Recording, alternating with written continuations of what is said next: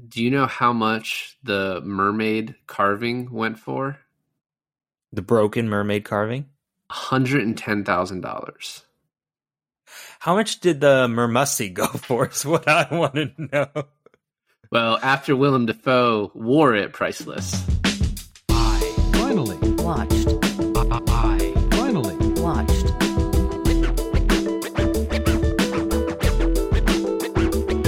I finally watched. I finally Watched.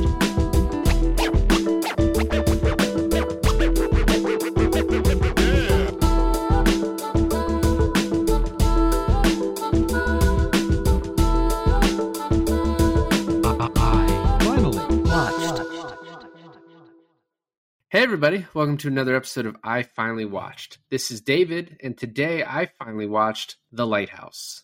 And this is Alon, and I finally, too, watched The Lighthouse also. And the awesome theme song was brought to you by Jesse Jace Thomas at jessejacethomas.bandcamp.com. Check him out. I went into The Lighthouse knowing fairly little about the tone. You obviously know what the story is. It's two dudes in a lighthouse by themselves. But just like what it sort of is, you know that there's friction, I guess. I don't know what you knew. But besides that, like, kind of base level, I didn't really know what to expect. Like I said, tonally or just like what the fuck this movie was. And I watched it the other night for the first time and was like, that's the weirdest movie I've ever seen. I don't even know if I enjoyed it. And I watched it again, for purposes of this, and I was like, okay. And I think that's like my first takeaway, and I think this happens a lot where if you don't know what to expect in a movie, if it just hits you in a weird way, you're going to be like, I don't think that was good. And this movie's still probably like one of the weirdest movies I've seen, like tonally. It honestly doesn't really even fit into spooky season all that well. There's just like a couple moments. But it was definitely good the second time. There's obviously like, Robert Eggers did The Witch and he did The Northman. And then this, and like those other two are pretty great. I really loved The Witch. And so it's like he knows what he's doing, and he definitely made specific choices with this, but just weird is like the first thought. Yeah, I mean, this is definitely a weird movie. It's also one of his most abstract movies. I haven't seen The Northman, but I know enough to be like, it's a pretty linear movie. So is The Witch. But this was almost like, have you ever gone to a museum, like a modern museum, and as like an installation, there's like something, sort of film playing on a TV, and it's like just supposed to make you feel a certain way. It's not even like really about something. Have you ever seen one of those? Yeah, I know what you're talking about. It felt like that. It felt like you're just watching like a modern art installation. Until I'll probably say until there's maybe like 40 minutes left of the film, then it's driving to something. And then the last 5 minutes, you're back at just modern art again. I have to say one thing, and maybe people could say we're maybe a little too critical on the films that we talk about, but this film is beautiful. This film, like the cinematography is amazing, and Willem Dafoe and Robert Pattinson do an amazing job. I wasn't sitting there thinking, oh, I'm watching Green Goblin and Batman, talking it out. They do an amazing job, and it's a really beautifully shot film. It's just for everything, and I went into this knowing nothing, and for everything that I built this up to be in my head, there was a lot of lulls, actually kind of boring for a time there, I wouldn't say boring to me. Maybe more the first time, because I didn't know what to expect. I didn't really know what I was looking for. Well, if I hear another foghorn ever again in my life, I might go insane. Well, I think that was the point too. And one of the things I read about this is that like the first few drafts of the script were a lot clearer as to what was happening here. And I think I didn't take the time to like read if there are any fan theories, but I just had my own that I came away with potentially like that this is the same person. Right. And so, you know, the fact that he said, oh, it was more like the first script were more clear what's happening. And I was like, well, maybe that's what he's getting at. But I think you can see it just as it is two people and they're driving each other insane and they're like at different points in their life. One thing I'll say is like, I think Willem Dafoe is probably the one that I think kind of carries the movie with like how effortless everything he does in this is and how he like just embodies the character. And I think it was a little harder for me to not see like, oh, that's Robert Pattinson playing this other role. I don't know why that was. I agree. I think a little bit of his acting in this was like you could see the acting, whereas Willem Dafoe came off as the character. And I still think Robert Pattinson was great in this, but there were a few times where I was like, all right, like he's really going for it. And the movie is too, though, right? Like the whole thing is, but I don't want to be like, I'm not shitting on Robert Pattinson. I'm more saying like in a movie that where it's like these over the top kind of crazy characters, Willem Dafoe's just like, is that character. Like I'm praising his job. You know, what's so weird is that you hear Willem Dafoe talk a lot more than Robert Pattinson's character in this film. And there's, when Robert Pattinson does talk, there's a lot of them talking together at the same time. And at times I was trying to pinpoint what exact accent Robert Pattinson was doing. It almost sounded like a younger There Will Be Blood sort of type of Daniel Day-Lewis and There Will Be Blood type of feel. I think it's around the same time too, like early 1900s. Yeah, I think it's like 1890-ish. Yeah. Well, so I read that Robert Pattinson's accent is like a very specific Maine farming dialect, and that Willem Dafoe is an Atlantic fisherman. And like Robert Eggers apparently was like super precise, like in their line readings, like, no, fucking say it like this, say this part quicker. So like, at least from that standpoint, given like how kind of exacting you would think he would be on this, you know, because Eggers has like a very clear vision in all of his movies, like the way he wants them to be. It's like it leads me, and it's funny because you normally think this about like more established directors, that you just trust that they know what they're doing. So you're like, I just trust that that's correct. And so for him, in the, you know, I've seen his other two movies before this. It's just I trust that that accent makes sense and that like that he's doing it properly. Wasn't The Northman after this though? It was, but I saw it before. Oh, okay. Well, I mean, the thing, I went in this knowing two things, like knowing nothing about plot wise of the movie, but I've seen clips, so I'm like trying to piece together what exactly is going on here. But two things I was certain about. One, apparently Willem Dafoe for the entirety of shooting just put himself in that little workshop on the island itself the entire time he was shooting. And isolated himself there from the rest of the crew. The other thing was the what scene. I read somewhere where it's like when they got that script, you know, it's hard to be like, you know, you get a script and it's, you know, 3 pages long and there's only one line of dialogue.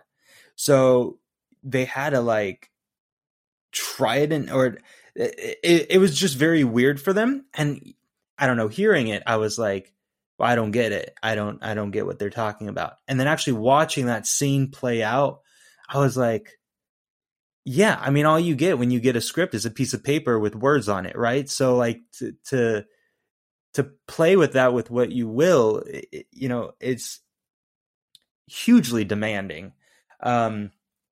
Especially when 90% of this movie is just kind of like reacting within yourself to something happening, not exactly when someone's talking to you, right? There's a lot of like alone time with Robert Pattinson where he's like, you know, walking on the rocks or like pushing the wheelbarrow or whatever. And it's just like the fury or the confusion or the anger in his face just says a lot and keeps the story going. Because I can't think of a lot of like just two actors in this type of film that could keep me entertained and keep me hooked for an hour 45 minutes. We got Tom Hanks in the volleyball. Yeah, well, I mean, Tom Hanks is an incredible actor too, but I mean, even if you replace Willem Dafoe with Tom Hanks in this scenario, Willem Dafoe fits scarily perfect into like a character like this. You're saying Arpats is the volleyball? Honestly, you could interchange the volleyball with. No, I'm kidding. No, Robert Pattinson was great in this too, obviously. So I guess we can just talk about this movie plot by plot. Well, one thing before we get into that, it's when the thing you first notice going into this is that the aspect ratio is basically a square. Yeah, it's a like an old TV sort of feel. And I think that adds to like the craziness of the movie. I told you that this reminded me of like Robert Edgar's attempt at like a Wes Anderson comedy. Just in like when you have the square frame, it frames everything the way that Wes Anderson does in his movies, even though, you know, he doesn't use a square. Well, with huge intention towards it, right? Like yeah. Halfway through the movie, I was like, why is it like this? This is kind of weird. And then you get to these shots where it's like someone's walking through a door, or you're looking at a building a certain way, or someone's moving towards the camera in like a very symmetrical way. And it forces your perspective to see it this one way and no other way. And so I was like, it really is there to, between that, the fact that it's black and white, and the music like drives you as the audience nuts. Right. Well, no, yeah, and that's the point. It's supposed to make it kind of claustrophobic. It adds to the craziness, which is, you know, we said earlier about the way the script was done. And apparently when he came up with the idea for this movie and selling it, he said it has to be square like this. And that actually cost him part of the budget he was looking for to make this. So he did make it even cheaper because people are like, we don't want to make it that way.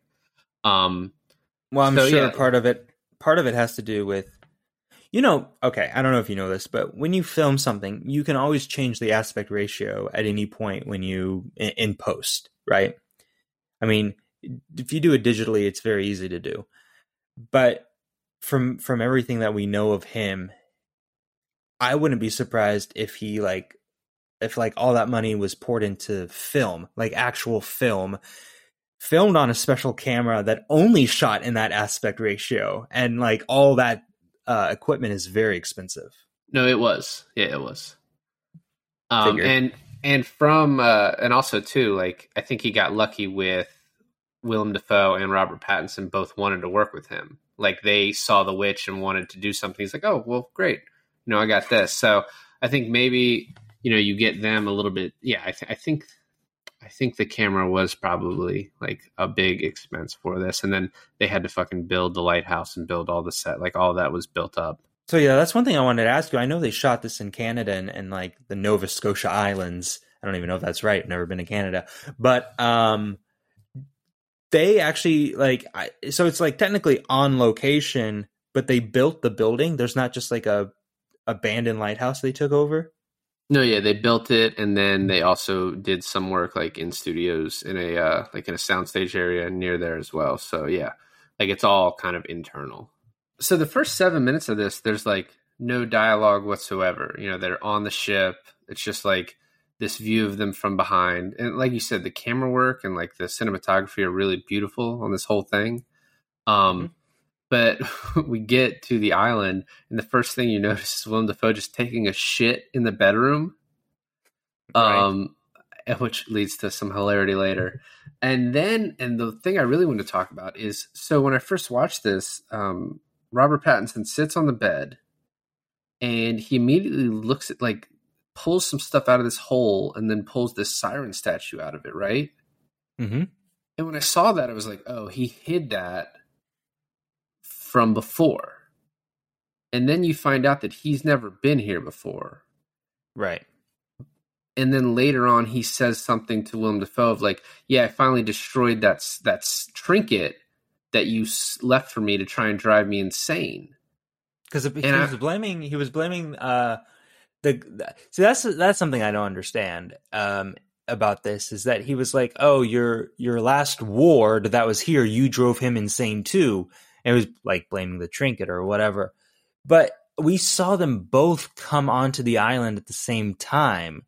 So what is he talking about? Like another time that Willem Dafoe's character was here, his last partner? Okay. Yeah. They go on the island for what, 6 to 9 months at a time, or well, in this case, I guess 4 weeks. But they were singing a song some other time about like, oh, 9. You know, they talk about this world these guys lived in, which was like a real thing where like you would go off and do this dangerous job for months at a time, make a shit ton of money, and then come back and like live, you know, for months at a time, not working, and then you'd go do it again. And so I guess Willem Dafoe, like, and them, they're talking about how, oh, we're going to be on this island for 4 weeks, and then we'll leave. So yeah, the last guy that was there with Willem Dafoe went crazy and died. But my point about the siren statue is like, it's very clear to me when it was filmed that like Robert Pattinson knew that was there.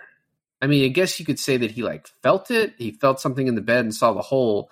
But when I just watched it the first time, not knowing what was going on, I was like, oh, he knew that was there. He had like hid that for next time. Okay. And so that like is one of the factors that leads me to, if it's not, the movie isn't purposely saying this is the truth, I think it's at least saying it's a possibility in the craziness of this movie that Robert Pattinson and Willem Dafoe are one person. I mean, the more we talk about this, the clearer we're going to get to some sort of answer, right? It might not be the correct one, but it'll be something. Because right after this, we get kind of a, I guess, a day-to-day progression. I think the rules of hierarchy are established pretty quickly on, he's the ward, Robert Pattinson. Willem Dafoe is the captain, if you want to put it that way. He's the one with seniority. And so he makes it very clear that he's the only one that goes up to the very top of the lighthouse and watches the lamp. And Robert Pattinson is not allowed to do that. Right, yeah, and this is like, I think you're talking about the dinner scene where he like forces him to do a toast, and then Robert Pattinson doesn't drink alcohol, so he instead like gets water from the cistern, and the water is disgusting because no one's tended to it. And he's like, yeah, that's part of your job, so you're gonna have to do that tomorrow. Right. And he's like, yeah, I tend to the lantern, not you. But the other thing I noticed in this, and it's like, it has to do with the way they speak, and like, but at one point Willem Dafoe says, you know, when the fog clears through, you have the dog watch. And there's a lot of talk of like the use of the term dog, like Willem Dafoe calls him a dog throughout. And so it's just like funny, the turnabout at the very end when he like, what he does to him. Yeah, man. Yeah. So now basically the movie is a bunch of drinking, toasting, singing. And then we see Robert Pattinson doing a bunch of very physically challenging chores around the island, like pulling up. What was he doing to the lighthouse where he was pulling himself up with the pulley, like cleaning it, right? Well, no. So, I mean, like the first day, and this is one of the things too about the movie, like making it to where you can't follow it, right? Because he's doing a bunch of chores day to day, and it feels like it's been like 3 days, and then you find out it's been like 2 weeks. Right? You know, it doesn't feel like it's been that long. It's just like the way the things are flowing. But so like his first day out, he puts this like shit in the cistern that's supposed to clean it, right? And then he's told like, oh, when Robert Pattinson wakes up in his bed, he's like, there's water dripping on him, and he's told like, oh, you got to fix that. And that's like one thing we haven't talked about yet is these dreams that Robert Pattinson's character has. I assume they have to be dreams or visions or whatever. They're either dreams or like hallucinations, yeah.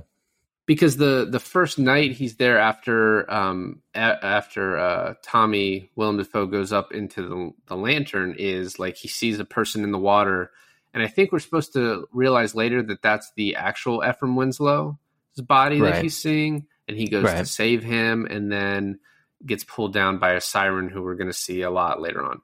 But so yeah, he wakes up in bed, there's water dripping on him, and he's like, he has to fix the cistern, and then he's like fixing the roof, and he looks in and you see what can either be described as like Willem Dafoe fucking the bed or just like jerking off face down into the bed. Willem Dafoe doing something to that bed. Yeah. Yeah, and which also plays into something else that happens later on in the movie. There's a lot of parallels of both of these characters, of one of them doing something from the beginning of the movie and it playing out from the end of the movie.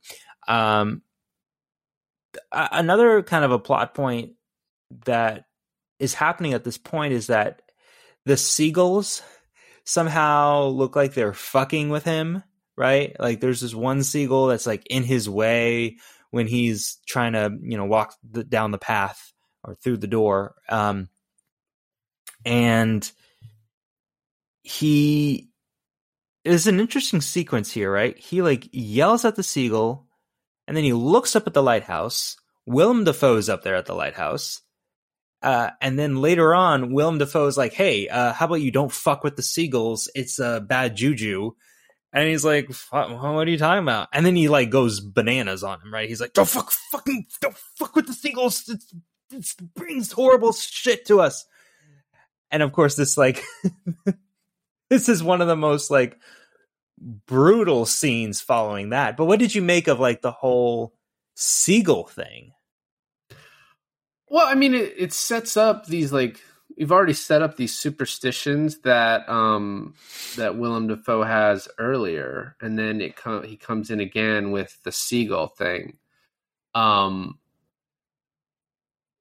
one thing he says, we find out much later. He's like, he asks him what's about the seagull, and then he answers him later. He's like, well, it's the souls of former sailors. And one thing I didn't notice, but I read, and it obviously makes sense.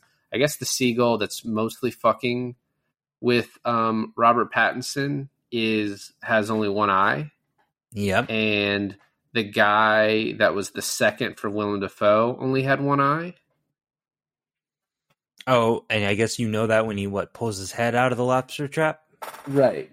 And that actually, just getting ahead of ourselves, that actually kind of, my theory of them being the same person kind of makes sense too, because Willem Dafoe is responsible for killing the dude with one eye, and Robert Pattinson killed the bird with one eye.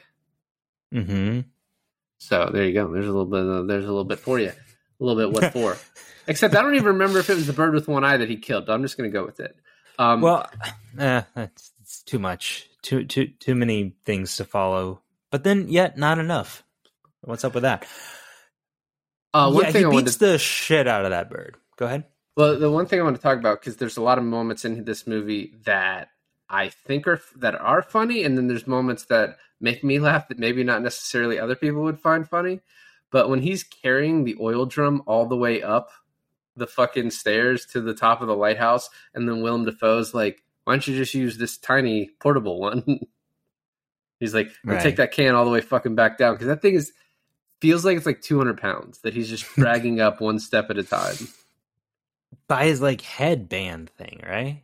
Well, he's like pulling up one step, like he's having to lift it each time. Like, yeah, no, it's just that part is really fun. And what happens next after that is interesting, and it's this back and forth between Robert Pattinson and Willem Dafoe. That's like what makes up probably the biggest chunk of the movie is like Willem Dafoe yelling at him, and then the next night them kind of becoming friends, right? Because the next night he's like, he's talking to him about the mutiny on the ship, and he's like, you know what causes a mutiny is the doldrums. He's like, but what you got to do is give him drink because it keeps him agreeable. It keeps him.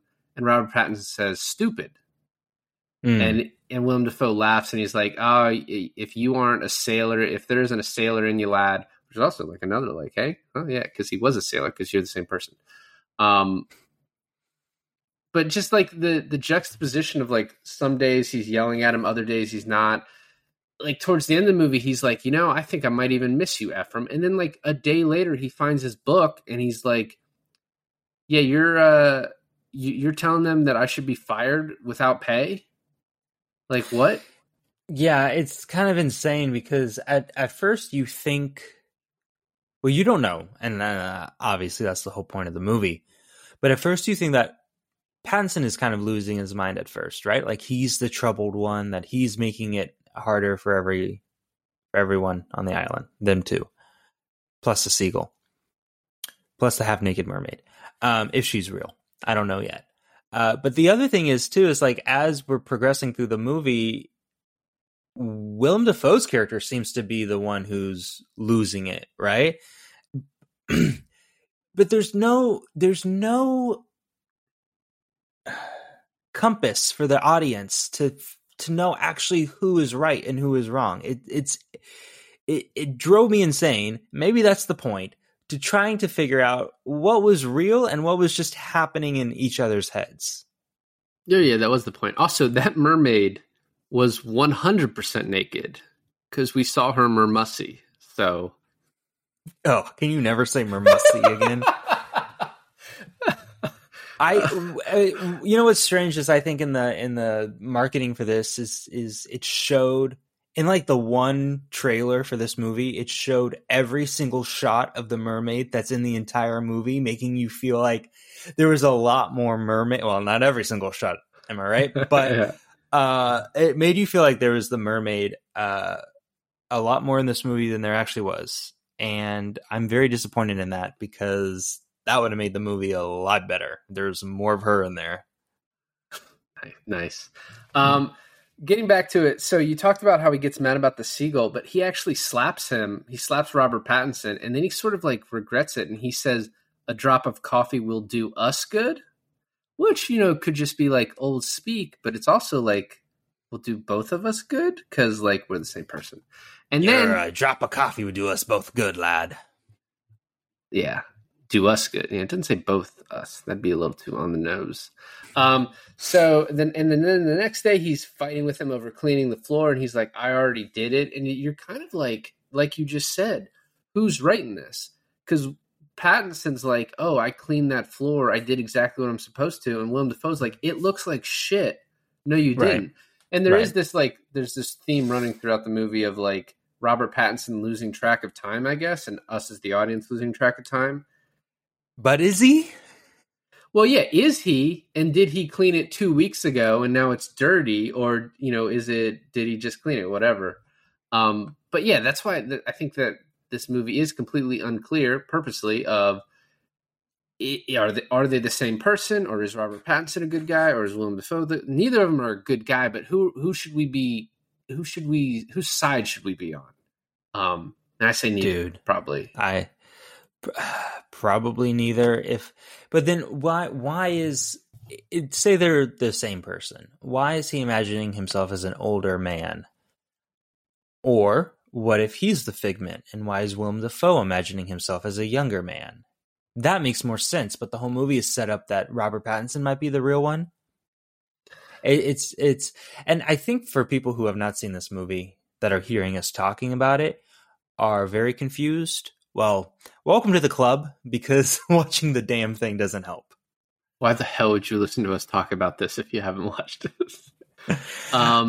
There's another scene too where the wheelbarrow falls over, which is just another like little laugh that I think is funny. I don't even know what he's pushing. It just looks like dirt that fell on other dirt, but that I think it's coal. Maybe, yeah, you're probably right. Oh yeah, what's he working in the workshop in the little side house? Yeah, he's like, I guess he's putting coal in to keep the light going. You could have bought that light. A24 sold that light, but it went for like a fucking crazy amount of money. So like you weren't going to get it. I'm sure you could. By the way, the design of that bulb was beautiful. Oh my God. When you finally see it, it's like, yeah, no wonder Willem Dafoe is keeping it a secret. It's like a work of art, It's like a Fabergé egg. Do you know how much the mermaid carving went for? The broken mermaid carving? $110,000. How much did the Mermussi go for? Is what I want to know. Well, after Willem Dafoe wore it, priceless. So this is also when he drops him while painting. Willem Dafoe's like, "Oh, quit moving." He's like, "I'm not moving," and then the fucking rope breaks. And then there's white stuff on Robert Pattinson's face when he wakes up, and I was like, "Is that paint, or did the birds like shit on him?" I wondered that too. I wondered if the birds took a crap all over him. But I thought that was going to play a lot more into the movies, him falling from that height, and I'm like, oh my god, is he? But he's like fine. It's just like part of the job, you know? Yeah. And so we get to this next scene where they say it's the last 2 weeks, and he's like, "Call me Ephraim Winslow." And then Thomas talks about, which is Willem Dafoe's character, but he doesn't say it right now, but his name is Thomas. He talks about how he was a sailor, but now he has a peg leg because he broke it, and so now he's a wickie. And then Winslow's like, "Well, I was a drifter, and I just want money to settle down." This is like where you get a little bit more of like the lifestyle of like, yeah, I can make like $1,000 a year, and then that'll just crazy now to think about $1,000 a year, and you'll just be like, you know, sitting pretty set for that whole year. Yeah. They should do the oil business. And then maybe Robert Pattinson survived, and he just went to after this he went to go get oil. I'm an oil man myself. Only get killed by plain view. And this is also where we find out that gulls have the souls of dead sailors. And right after this, Robert Pattinson can't sleep, and he climbs up to the top of the lighthouse, right? You know, they don't use the word lighthouse in this movie once, but he climbs up to the top of the lighthouse, and like fucking Willem Dafoe is sitting there either jerking off or getting blown by a mermaid or something, because there's just like his stuff is falling through the cracks, and like he's moaning, and fucking Robert Pattinson has to move out of the way. And then you see this like fucking tail thing like skittering. I don't know what the fuck that was. You know what I mean? Like, well, yeah, because at some point during like a hallucination sequence, Willem Dafoe is half like tentacle monster, and I wondered if that was like the first time he was a tentacle monster. I don't know what's happening. Yeah, so if it's a tentacle monster and those are just his tentacles, then yeah, he's probably just taking care of himself with like multiple tentacles at once. The original hentai. Like a stranger, an octopus stranger. Octopussy. A little too on the nose. So the next thing, we find the dead gull in the cistern, and this is when he just destroys this seagull, which is not supposed to be funny, but made me laugh very much. Yes, the beating of the seagull was probably like a very poignant. I don't know what's wrong with me today.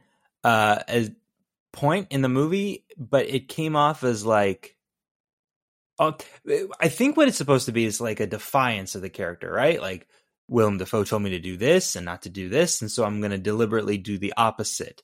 Now, how much is that seagull carcass on A24's auction house? That's what I want to know. Yeah, asking the real questions. Well, it's also funny because you, like Robert Pattinson, are like, oh, that's bullshit. This doesn't mean anything. But it's actually like the inciting incident for the rest of the movie, because right after this, the wind changes and a nor'easter comes. And then they're like, oh, we're getting off the rock tomorrow. And it's like, are you fucking kidding me? This has been 4 weeks? Like, it feels like 5 days that we've been here. Yeah. And then, because, well, part of that is the fact that at this point in the movie is like, we hit the 45-minute mark, you know? Right. And so then we get the first night that Winslow drinks, Robert Pattinson drinks. And from here on, it is just a drunken kind of stupor between the two of them. Like, and you can't really follow anything of a timeline here, right? They're having a good last night. He's like, oh, I'm going to even miss you And then he's like, "You'll be working the lamp in no time." And he's like, "Well, why haven't you let me it?" And then they start arguing and get into a big argument, but then they just start laughing at each other. And then like the Yeah. night's over. Yeah, you And think, and this happens multiple times, right? You think that something is going to get very intense and very violent, and then it just kind of ends in this like moment of like, oh, they actually got. I'm pretty sure towards the end of the movie they were in like fisticuffs, and then at the end of it they were closer than ever, right?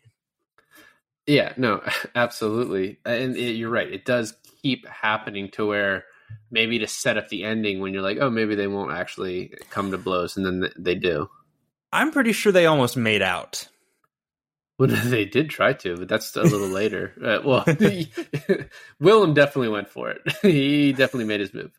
The next part of this is kind of the funniest scene in the movie to me because Robert Pattinson has to use the bathroom, but they're all full with Willem Dafoe's shit. So he's taking them out to dump them, and he throws it, and the wind just takes it back into his face, and his scream is so fucking great.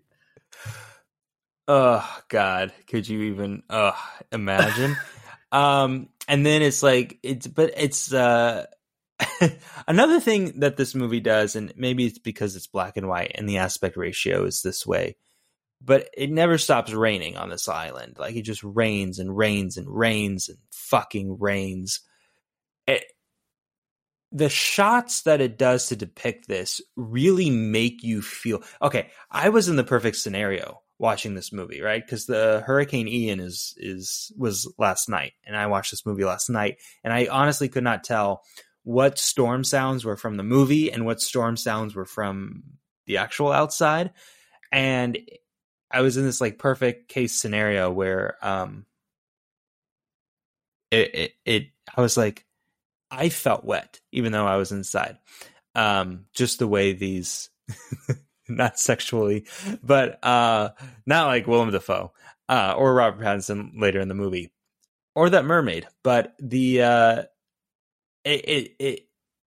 how wet the characters were constantly and how everything was drenched in rain. It's just like it's a very moist movie. I'll say that. Nice, yeah. Well, speaking of the siren, right after the shit scene, he like runs into her and he's kind of on top of her, and then she starts like kind of screaming at him and laughing, and he freaks out and starts screaming, and he runs up to the cabin or whatever, and Willem Dafoe's like, "Why are you screaming? You smell like shit. Go get cleaned up. We have to leave tomorrow." He's like, but how do you put that into words, right? Like at this point, he must be thinking he's going insane. Even if it's real, like, how do we know? He doesn't even know.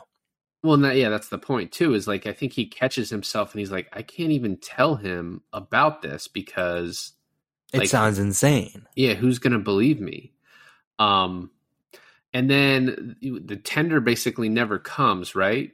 You know, they're just sitting there, and then that's a perfect way of like a show don't tell sort of scenario in this film, right? It's you just see them standing there waiting for something, nothing happens, and then it's not mentioned until way later, but you as the audience automatically know everything that's going on. Well, and then afterwards they tell, because he's like, oh, we only missed her by one day. And Willem Dafoe's like, it's been weeks. So apparently they've been there weeks after. And he's been like telling him like, hey, I want you to save the food. Right. And he's like, well, you know, it's only been a day. We just overslept. And he's like, no, we've been here weeks. You're like completely losing track of time. And I like how they're like, we need to go get the provisions. And they go out and the provisions are more alcohol. Like the food isn't like what their worry is. It's like, oh, we need more alcohol. And this is kind of also a key point because they get drunk from this new alcohol. And then Tommy, who I think we know his name by now, says that scurvy took his leg. And Robert Pattinson, who is completely wasted, is like, oh, I thought you said you broke it. And Willem Dafoe catches himself and he's like, oh, you must have misheard me. And then Robert Pattinson starts telling a story immediately and is like, yeah, my old foreman Winslow. And Willem Dafoe's like, oh, Winslow, you worked for a guy named Winslow? And then right after that, Robert Pattinson's like, "Oh, you're talking about the scurvy and all you guys were eating grass, but I thought you said your crew like lost their teeth. How do you eat grass without teeth? Cows have teeth."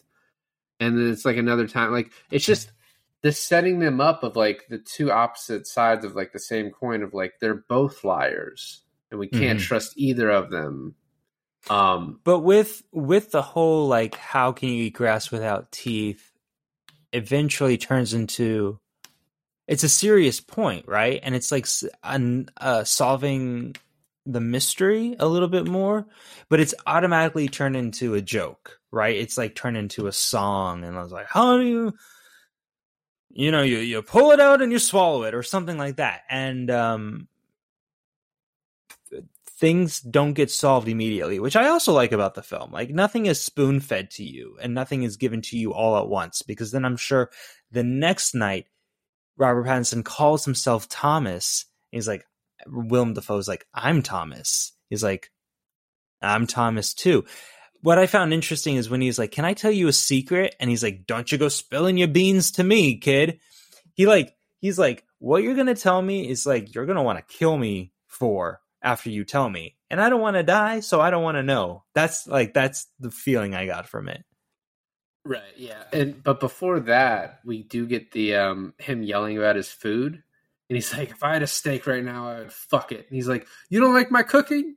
You're fond of my lobster. Say you're fond of my lobster. And then this Triton Hark speech, which I had like heard as a soundbite, and I never knew where it came from. I thought it was like from like Clash of the Titans or something, right? Like the soundbite. But having it from this obviously makes sense. And apparently Dafoe, obviously being the fucking boss that he is, did that all in one take, and apparently didn't blink the entire time he did it. No, just fucking delivers it. I noticed that too. Not a single blink. Little eye twitch, but no blink. I also like how the thunder rolls as he screams "Hark!" Like the sea is with him. Yeah. When you said, see, that's the feeling I got when I was watching this, especially at the end. It's like a Greek tragedy. It's purposefully too, but it's like a Greek play where I don't know how else to put it. It's that is kind of the point, right? Because right, yeah. Because so Robert Pattinson is supposed to be the the Prometheus character? Yeah, the Prometheus character whose like punishment is getting an eagle is eating his liver each day, like at the very end. And Willem Dafoe's character is supposed to be Proteus, which is like an old prophetic sea god who was called the Old Man of the Sea. So yeah, there's like the whole point of this is very like Greek in origin. The actual like origin of this is based on like a real life thing where two guys were stuck on an island in a lighthouse and like one of them died. And like it drove the other person mad. Like that was like the impetus of the story. And then yeah, he puts this like Greek mythology spin on it. But then also maybe a little bit like little bit of Hemingway, a little bit of Melville. Taking out all the fact, like, we're saying it's a weird movie, and it is, but it's actually a very like deep, philosophical, beautiful movie too. If you want to look at it that way, it's just, I think it takes you, especially not knowing what you're walking into, it takes you aback by a lot at times. No, yeah, that's what I'm saying. Like that's why the second viewing, I think I appreciated it a lot more. It's funny, right after that speech, Robert Pattinson's just like, okay, have it your way. I like your cooking. You're just like, oh, it's over again. Their relationship is back on. That's another one where it's like it's an argument turned joke turns now they're closer than ever. So it's like you never know where they stand. Their emotions are so up and down with each other. But a little bit of that is Robert Pattinson playing a game to try and get up to the lantern. He's trying to stay in the good graces of Willem Dafoe so that he can get up there because that's all he wants. One of my favorite sequences in this movie is when Robert Pattinson steals the knife and goes up secretly one night into the tower, tries to unlock it. The knife breaks, and yet the knife breaks somehow into like this perfect shape to unlock the different door, right? Did I understand that correctly? Yeah, which I mean definitely leads into the one person theory for sure. Yeah, and then he goes to steal the keys from around Willem Dafoe's neck while he's sleeping. The actual keys to the tower, and he like takes off his boots and he puts his boots around his ties them up with the shoelaces, puts it around his shoulders, and he like leans over Willem Dafoe. Willem Dafoe cracks his eye. He opens. He wakes up, and he's like, "That's a weird way to wear your shoes." And he's like, "Oh, I'm sorry. I was trying not to wake you." Well, it's at this point too. So when Robert Pattinson first like palms the knife and sticks it in his pocket, Willem Dafoe for sure doesn't see him do it.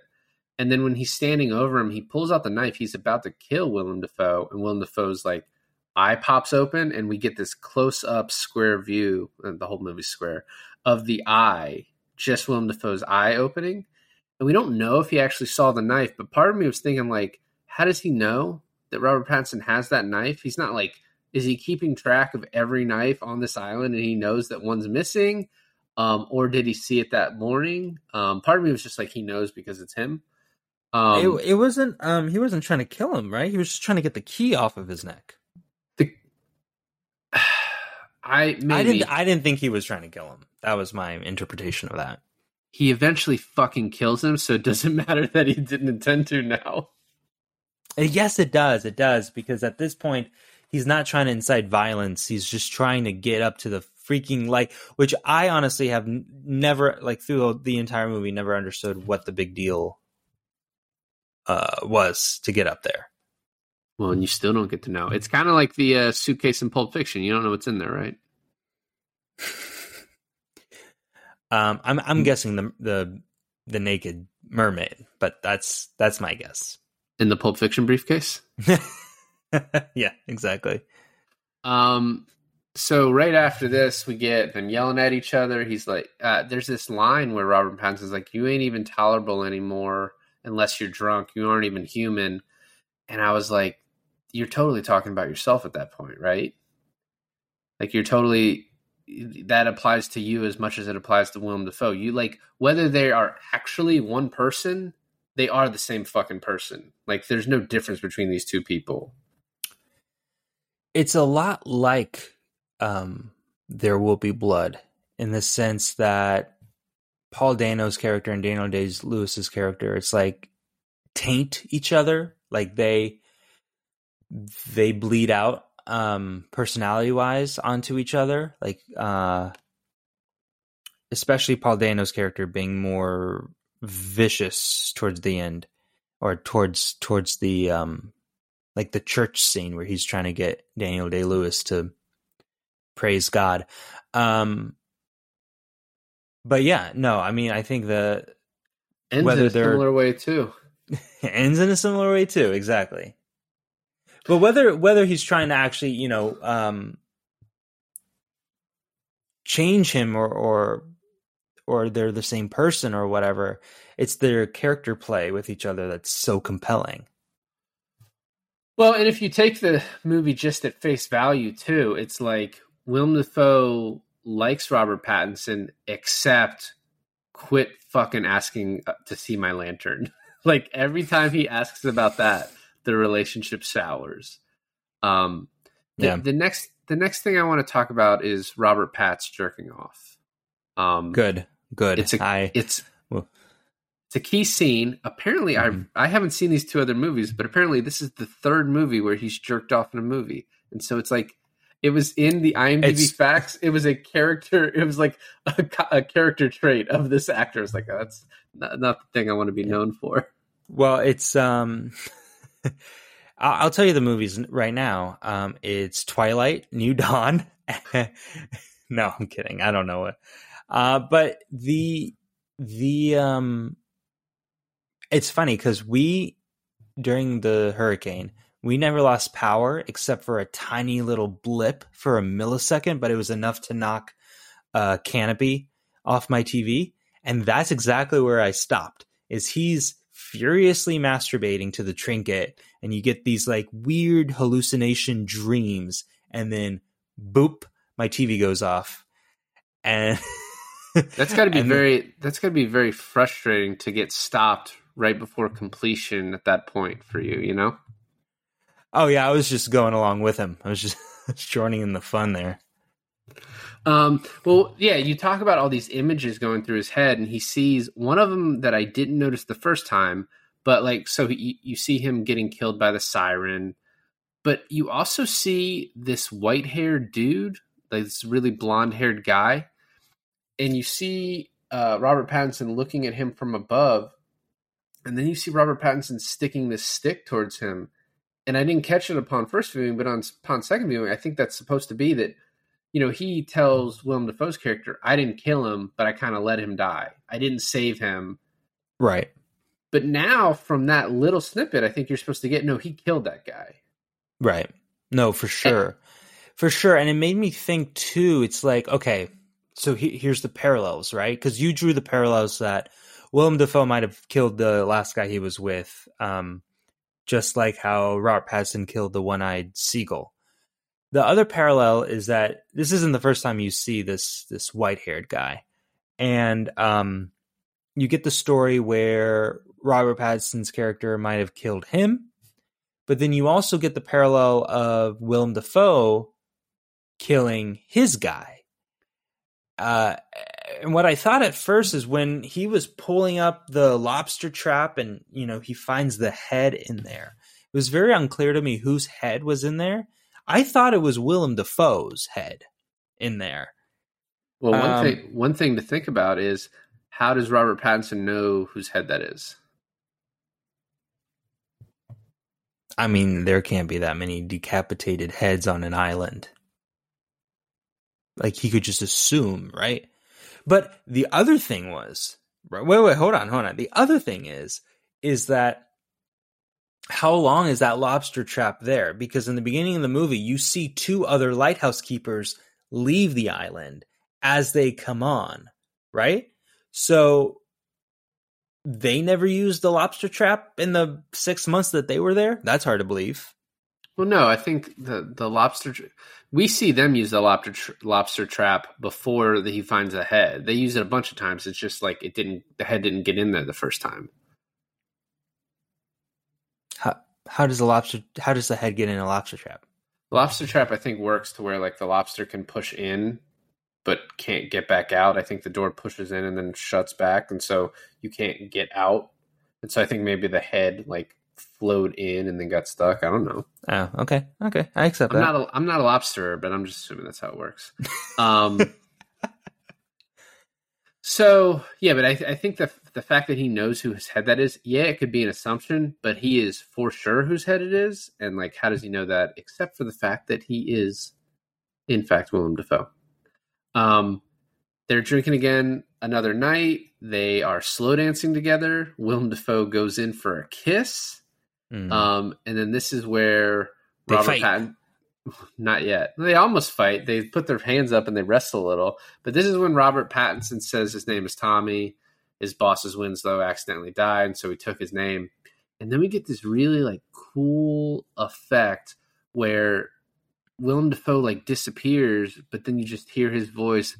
Why'd you spill your beans, Tommy? Why'd you spill your beans? But once again, he could also be talking about himself because he's Tommy. And he sort of let it slip that he's been letting these lies slip, you know? Yeah, but if it's just to himself, who cares, right? Like, it doesn't matter. It's yeah, but they're both crazy. Or is only one of them crazy and manifested the other? Also, that long hallway in like the architecture of the lighthouse does not make any sense. Oh yeah, structure where structurally from? Yeah. Mm-hmm. I don't understand the layout of this place at all. No, I do not. Did you find it interesting how adamant Willem Dafoe was not wanting for him to spill his beans, like specifically that line? What do you mean? Like, he did not want to know the rest of what was coming out of Robert Pattinson's mouth. Like, he did not want to know his deep, dark secret. I don't think he was that adamant. I mean, I don't know. I didn't really think of it that way. It's not how it occurred to me. I just thought he was like, you probably shouldn't tell people because I don't tell people my stuff. So you shouldn't. And then you told him and he's like, all right, well, no, I know this about you. Right after this, we get this really cool dream, another dream sequence. I assume it's a dream sequence where Robert Pattinson finds a guy on the ground. It then turns out to be Robert Pattinson finding himself. And then he looks up and sees a naked Willem Dafoe who then has the lighthouse light coming out of his eyes looking down on Robert Pattinson, which is like obviously an allegory or a microcosm of what's been happening this whole time. I think that is the most Greek tragedy imagery that this whole movie has given.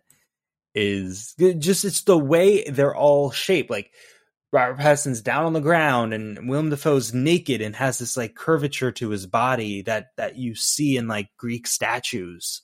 You know, it was very poetic, also quite disturbing. And Willem Dafoe looked a little yoked right there, like he could fuck you up. Dude, Willem Dafoe is ripped. It's not the only thing I've heard about him. So Robert Pattinson next tries to leave on the dory, which is the small boat. And I love the way it's shot of Willem Dafoe hobbling up and just like, you're not going to leave me, and fucking whacking at the boat. This is insane, right? It's insane because he chops up the boat and then Robert Pattinson runs from him. He's carrying an axe chasing after Pattinson, Dafoe is. And then they get inside. Dafoe like implants the axe onto the table, and then he goes up to him like, "You crazy boy. You just chopped up the lifeboat and then chased me halfway across the island with an axe." It's like, as the audience member, I was like, "No, motherfucker, that's what you did." Well, yeah, and I want to say, so like this is when Robert Pattinson's like, I broke the trinket, I'm free from you. And then Willem Dafoe, he says, "Oh, I saw your second's head. I know you killed him." And Willem Dafoe has this look of guilt on his face, like, "Oh fuck, how did you know?" But then it immediately switches, and Willem Dafoe's like, "I knew you were mad when you smashed up the lifeboat and chased me with the axe." And it's either one of two things. One, this is the same guy, right? Which I keep saying, I don't want to harp on it. Or two, he's just like, who are they going to believe? Me or you, right? They're going to believe me because I've worked here. So you're fucked. Well, that's when like don't spill your beans come into play, right? It's like, you're a murderer, you've admitted it to me, I can use that against you now. And then that's when we get Robert Pattinson being like, you told me you broke your leg, and then you said it was scurvy, so you're full of shit too, right? That's where everything comes together. It's like, you've been lying. It's like, no, you've been lying. We've both been lying. Right, and then he asks him for the knife, which we already talked about. But then right after this, and this is like completely on the nose, he says, "Who are you, Tommy? I'm probably a figment of your imagination." Willem Dafoe says that. I think that's on the nose. I think that's purposely on the nose, making me think that it's not the figment of his imagination. No, right, I agree. Like that almost spells it out a little too much. And once again, I don't even think it matters, right? But I do think it's at least put out there for you to consider it. And then they just decide to get drunk again because they're like, "Oh, we're out of liquor." And then Robert Pattinson makes this concoction out of like the oil can and some other shit and just makes a drink. And they decide to get fucking wasted again.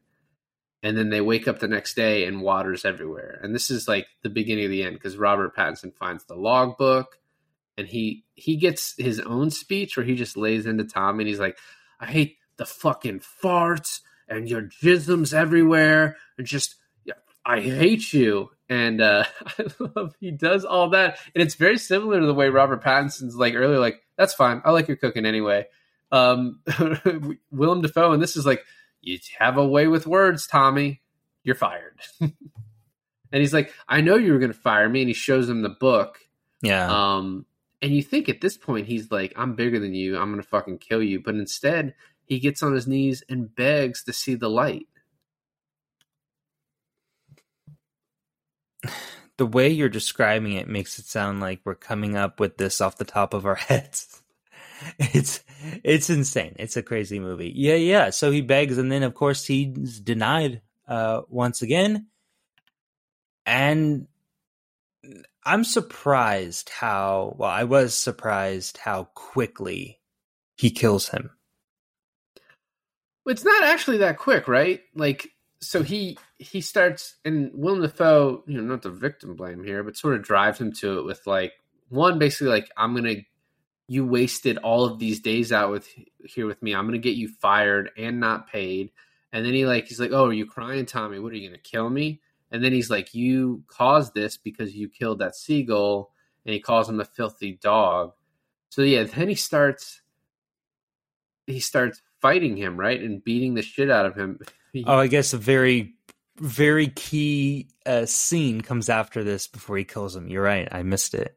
So he gets on top of Willem Dafoe and is beating him, but then it turns into the siren, and then he starts making love to the siren, and then it turns into the shot of the movie, the Willem Dafoe mermaid, and the fucking crazy look on his face.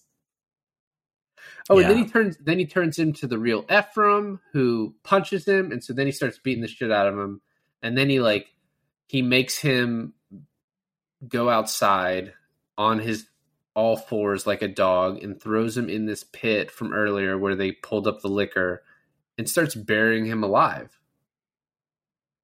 but does not do a very good job. So this burying him alive scene it disturbed me quite a bit because I think that's one of my biggest fears. I think that's a lot of people's biggest fears, being buried alive. But the way, and I'm wondering how they did this practically, right? Willem Dafoe's in a hole, and Pattinson or someone is throwing dirt on his face, and he's like eating the dirt as he's monologuing. And I'm thinking, like, Willem Dafoe is like a method actor, right? So is he just like, is this real dirt? Is he chewing through real dirt? Or is this like, those like cookie crumbles that you have on like the, what do you call it? What do you call those like chocolate pudding earthworm things? Yeah, I know what you're talking about. Yeah. Like just chocolate, like dust almost. Mud in a cup. Yeah, chocolate dust. I wonder if it's like, or like chopped up Oreos or something. Like, is it that? Probably, yeah. Probably. I mean, it's black and white, so it's easier to hide the actual color of it. Oh, shit, you're right. It doesn't even have to be black. It could be any fucking thing, yeah. Any darker color. But then he doesn't finish burying him. He does a poor job because he wants to grab the keys. He starts walking up the lighthouse, and then he's like, oh, wait, you know what? I need my drink because I need to get drunk for what's about to happen. I really want to enjoy this. And another moment that fucking, like, one of the funniest moments in the movie is Willem Dafoe running in, the light belongs to me, and fucking stabs Robert Pattinson in the arm, and he just looks at it and then fucking takes the canteen and just bashes his head in, and then takes the pickaxe out of his arm and fucking kills him with one swing. Like, that had me dying laughing. Not the whole thing, but I definitely laughed when he just like looked at his giant gaping gushing shoulder like it was like slightly an inconvenience. But yeah, and then he kills him with like quite, I don't know, man. You say it didn't take very long, or it took a long time, but for me it was just so, you don't even see his face. It's like this shot where you're behind Dafoe when the axe comes down on his head. It's just a squelch and it's over. But yeah, then he climbs up the lighthouse. Can I say the shot of the spiraling staircase looking straight up is an amazing shot? It kind of looks like one of those like conch shells.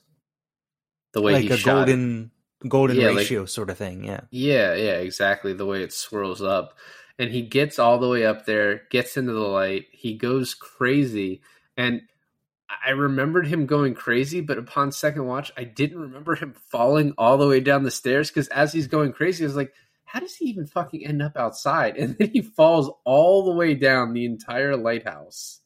This is after he's like, something opens up the bulb, right? Right, yes. And he's like looking at it and just goes crazy and like is doing this crazy laugh. And he falls all the way down. Oh, but something we didn't talk about before is Willem Dafoe's reaction when he's up there, like looking at the light, admiring the light by himself in the kind of the beginning of the movie. He's like talking to it, isn't he? Like he's like reminiscing about something with it. Like it's an entity itself, whether it's, I don't know. We still don't know what. I think that's like the biggest thing you can just like, is it? Well, and he's almost toasting to it. He's got his drink up there and he's like toasting to what's in the lantern. Oh, by the way, after he kills Willem Dafoe, Robert Pattinson says the sea toast perfectly that he had never been able to say before. Like he says Willem Dafoe's sea toast to him over his dead body because they're the same person. And then my last question is like, he falls all the way down the stairs and then just decides to crawl outside and take off his clothing so he can be eaten alive naked by birds. No. I feel like the last shot of the movie where he is... Oh, did you notice that he had one eye, too, by the end of that movie? By the end of the movie, I didn't. He did. This eye, the right one. He was... the seagulls plucked it out. Or it was gone by the time the seagulls were eating at his body. But they were eating his intestines or his liver or whatever. He had only one eye. It was gouged out. Gouged out? Gouged. It's gouged out. And I don't think that had anything to do with the rest of the movie. This was my thought. It's like another very Greek tragedy imagery right there. Very metaphorical. I didn't think it had anything to do with like exactly what happened. I thought it was more of a metaphor that he was being like, he's Prometheus, right? No, yeah. It definitely could be. But, it's also like, I don't know, I sometimes get a little like when your ending is just a metaphor. So what, did you not actually end your movie? Like, I guess it was the falling down was the end. They both die. I'm pretty sure Prometheus's whole thing is like he's rolling up a big boulder up a hill, and then eventually he falls down the... That's Sisyphus. Well, maybe it's a little bit Sisyphus too, okay? No, Prometheus gets his liver eaten out every day by an eagle. I know, but the motherfucker fell down all those stairs as he reached victory to the top. So maybe it's a little bit syphilis too, it's the 1890s. There's syphilis everywhere. I like how you couldn't say it, so then you turned it into syphilis as a joke to cover your tracks. But yeah. It's pretty good, right? There's a couple of things I want to bring up at the end of this, since we've kind of wrapped it up. But one of Robert Edgar's quotes about this movie is, "Nothing good can happen when two men are trapped alone in a giant phallus." And apparently he wanted at some point to have a shot of the lighthouse that's then sort of that was like, and the lighthouse was going to be like jostling, and then it was going to match cut into a fully erect penis. And the studio was like, "We'll make your movie, but we can't make your black and white square movie an NC-17 movie. Like, you can't show an erect penis." So they had to cut that out. But there is a scene where, like, I think it's right before the masturbation scene, where you show the lighthouse from like a side view and then it kind of goes up, and that's totally an erection happening. It's just one of those cool things where they just like flip the camera.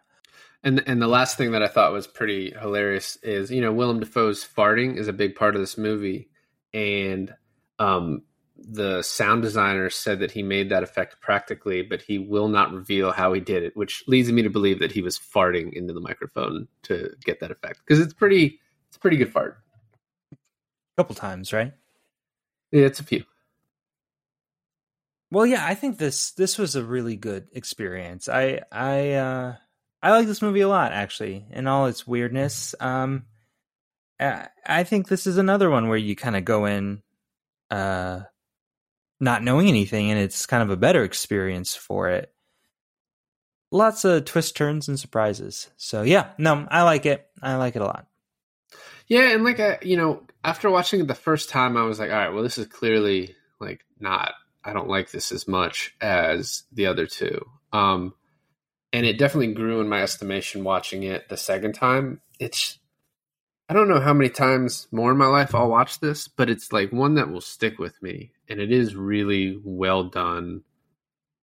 And there's like obviously the performances we talked about. So it is just like besides like the style of it being similar to his other movies, there is like no other movie like this one. And like for that alone, you should give it a watch. And if you're listening to this, you hopefully already did, because we spoiled the shit out of it. So Did you feel like that with The Witch? Because I did. A second watch of The Witch, I actually liked it more the second time than the first. And I haven't seen The Northman, so I don't know. But would you say that's kind of like a common thing with his movies? Is second watch is you're more acclimated to what happens and you can understand it better, therefore you enjoy it more? well, I think with like a lot of movies, I've said before, the second watch always like it makes it easier to follow because you know how it ends. So you seeing the steps in the beginning, I think it gives you a greater appreciation. And I think for movies like his, because they're tonally so different, visually so different, the storytelling so like all of it is so unique that I think a second watch is always going to make you enjoy it more, just because you are more used to what you're seeing and like you can appreciate other things about it. So yeah, I agree with that. Well, thanks for listening to another episode of I Finally Watched. I'm Milan, and I finally watched The Lighthouse. And this is David, and I also finally watched The Lighthouse.